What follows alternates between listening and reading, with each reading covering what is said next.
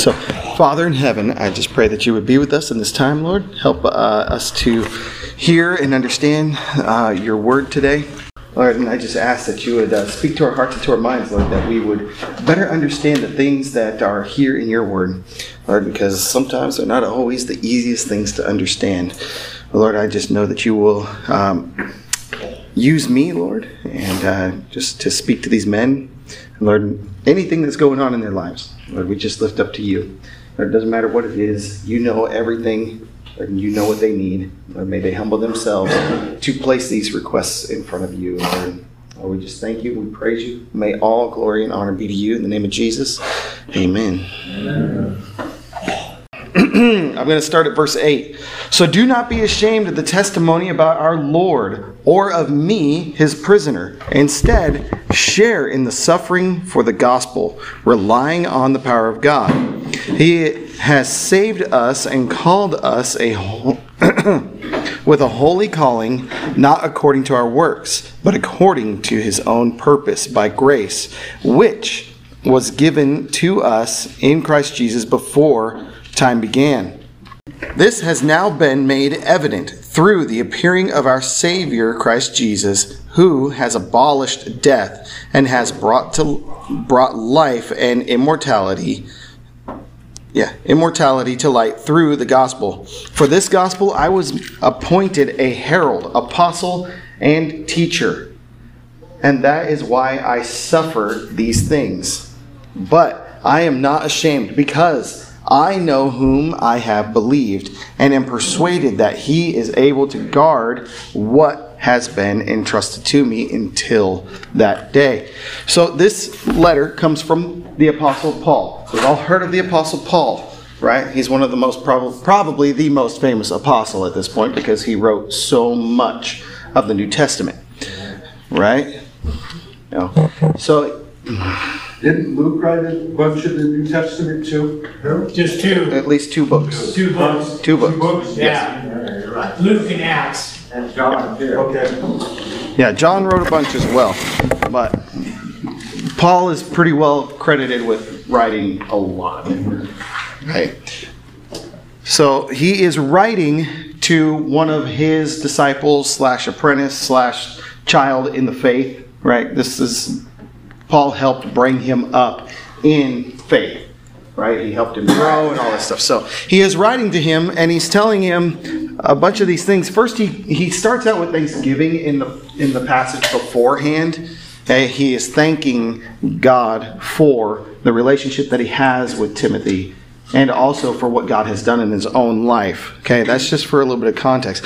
But then he goes on and he tells Timothy, don't be ashamed that you have been called to proclaim the gospel, to share the word of God.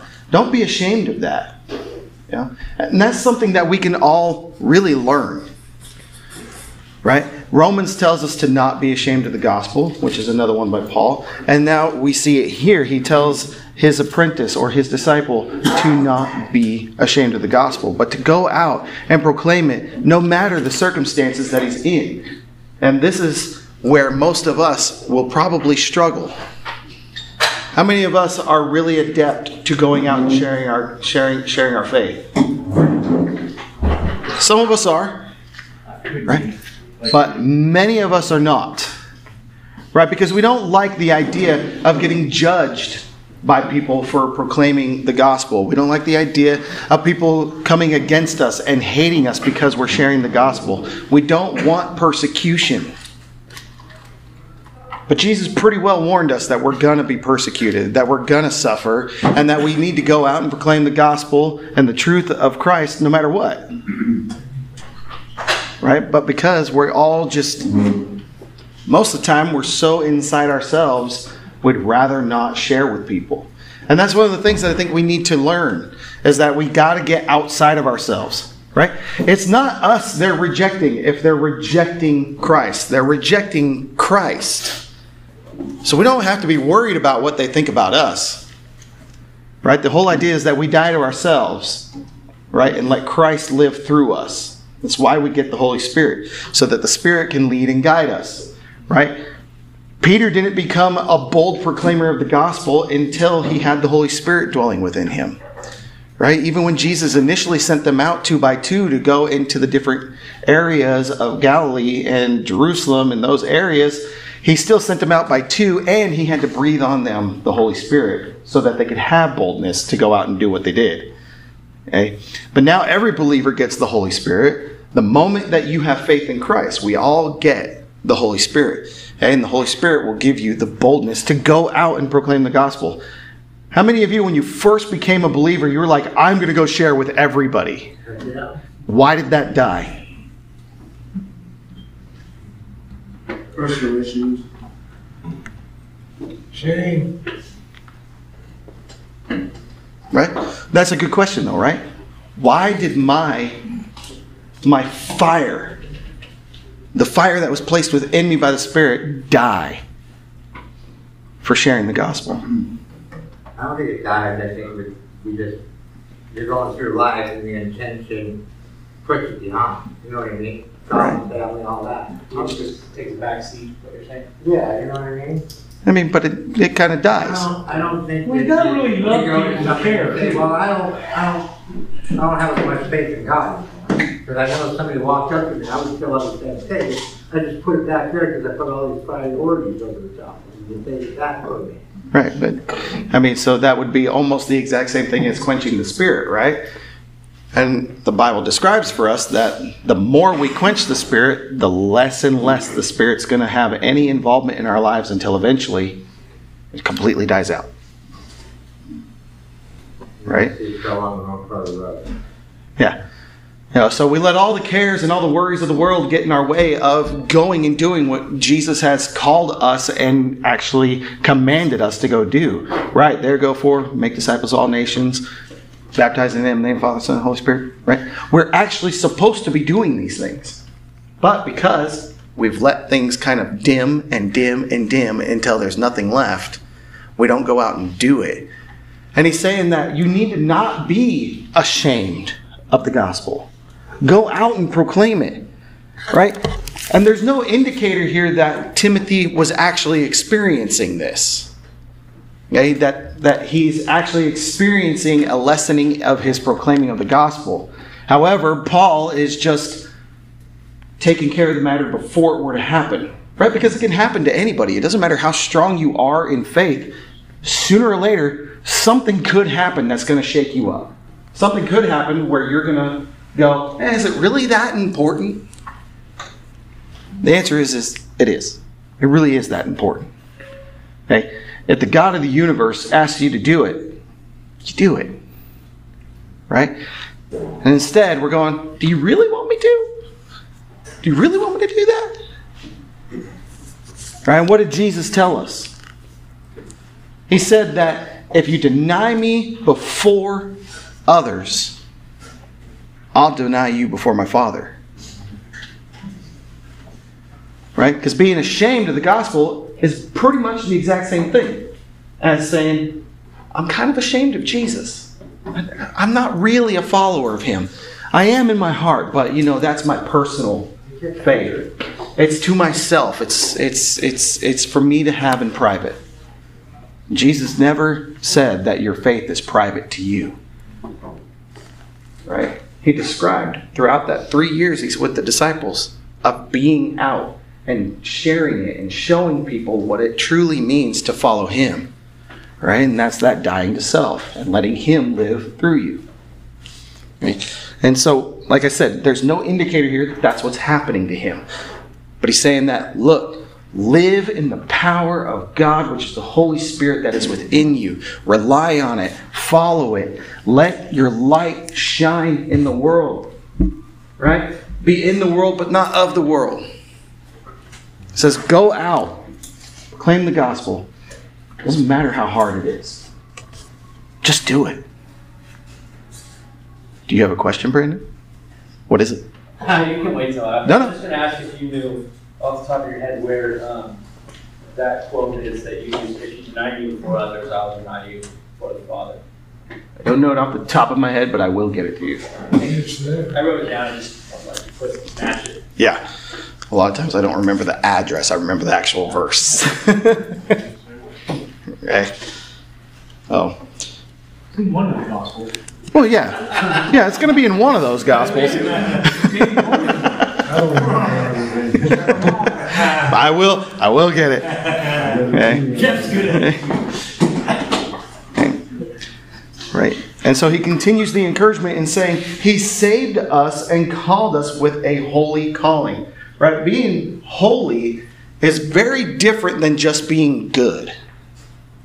Right? Because being holy is a whole nother level. Right? To be holy, you have to be perfect. Right? So he calls us to a perfect calling. Right? The calling is to follow him. Right? The one who makes you perfect. Right? None of us can be perfect on our own. No matter how hard we try. Hey, no amount of going to confession, no amount of things that you can do, no amount of times that you lead somebody to Christ is going to get you into heaven. None of those things make you perfect. Only Jesus does. Jesus in his righteousness, in his perfection, gets given to us when we believe in him. That's called justification. Okay? Another big word would be it is imputed onto us. It is given to us freely upon faith. Okay? Right? Because we are saved by grace through faith. So that it is not of works. Okay? And that's in Ephesians. Okay? Paul was very adamant over the fact that it's not works that saves us. It is God, by our faith, that saves us.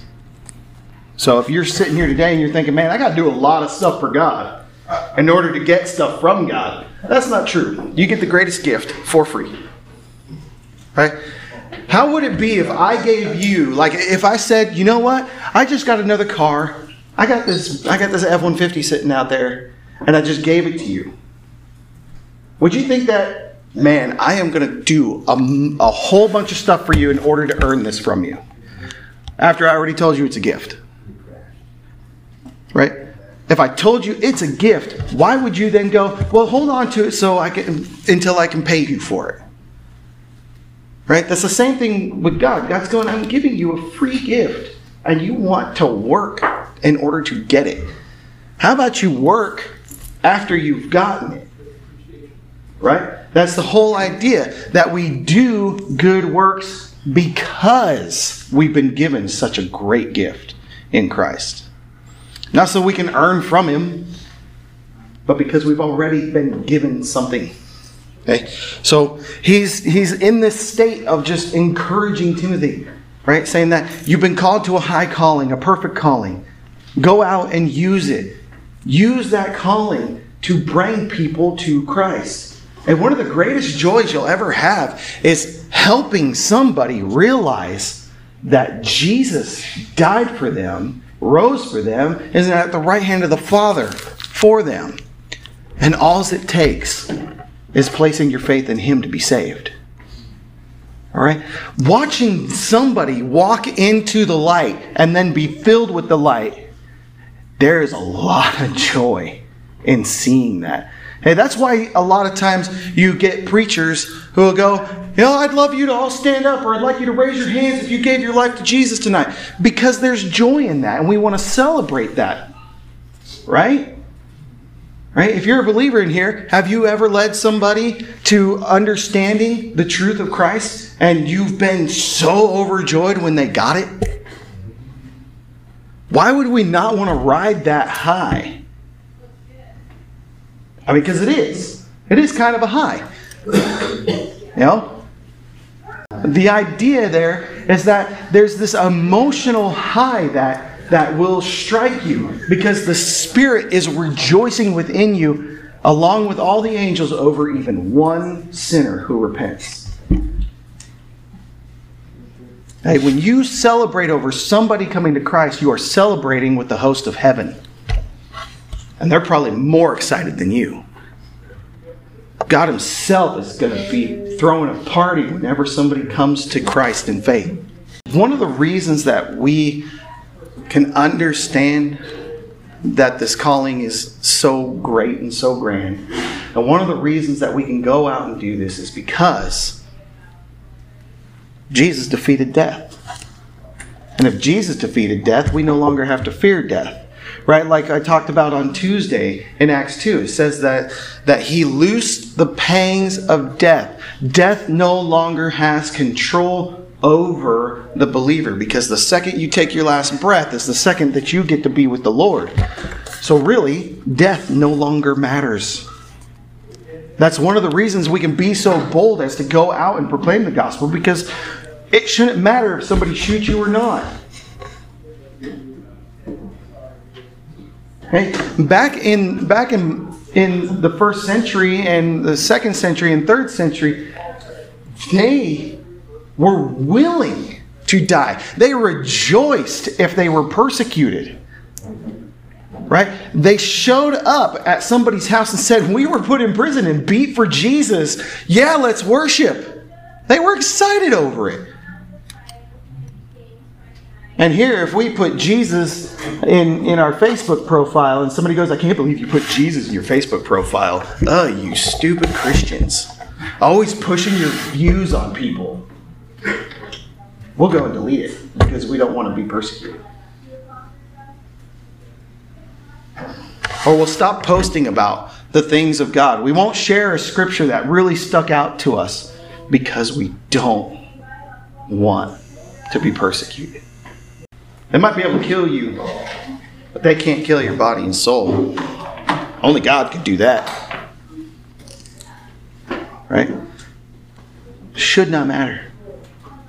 What should matter is that we have this understanding that even Paul is having here, right? Because he has that understanding that for the gospel he was appointed as a herald, as an apostle. Now, granted, none of us are going to be apostles, but we get that idea that we too can herald the good news of Jesus. We too can go out and proclaim the words that are in this book, right? If you believe it's true, why not go out and share it? When we could easily grab it, learn some of what's being taught in it, and go out and teach others. Right? We could go out. We understand the death, burial, and resurrection of Christ. It's easy to go and tell people about that. Right? The most unloving thing for us to do is to keep it to ourselves. The most unloving thing to do is to not tell people about it and let them live in their sin. God didn't call us to be unloving. He called us to be loving. Right? He even says in 1 John that you will know them by their love. Right? It's our love for one another, the brothers and sisters in Christ, that will make evident to outsiders that something is different and I should want what they have. God is the one who is able to keep this faith within us no matter what comes our way. Right? We can trust God to help us stay faithful, to lead us and guide us. Right? Again, He gave us His Spirit to dwell within us so that we can go out and do this work. Right? Not so we can earn something from God, but because we've been given such a great gift in Christ. Right? So, I don't know the individual things that you're struggling with. I might know some of the things, but I don't know the individual things you're all struggling with. Okay? But God does. And you can ask Him to help you in those areas. And the answers you're going to get are going to be yes, no, and not yet. Right? Because maybe He's not done letting you experience something. Because those experiences can be used to speak to others that you encounter in your life. Right? I have gone through many things in my life, and God has graciously used those things to help others. It's one of the reasons I'm here. But we have all, as believers, been called to a high calling of proclaiming the gospel and helping do that work of people coming to Him. Okay? So, if you struggle in that area, let me encourage you. Trust the Spirit and let Him work through you. Okay? If you're not a believer, I encourage you to surrender your life to Jesus right now. Place your faith in Him. Okay? He'll take you. He is ready for you to be with Him. Okay?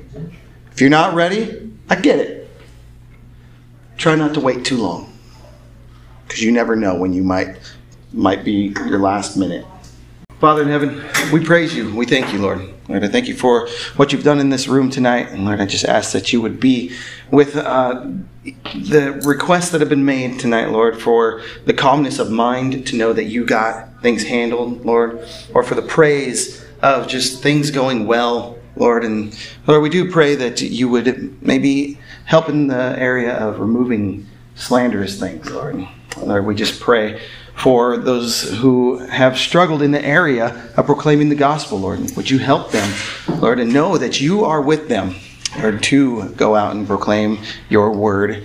And Lord, we pray for the rest of this evening, that you would just protect us, guide us as we move forward into the night. Lord, we pray for the food, Lord, that you would just use it to nourish, Lord. And we thank you for the men that helped prepare it, and those who are going to help serve it. Lord, we just thank you in everything, Lord. In the name of Jesus we pray. Amen. Have a wonderful evening, guys.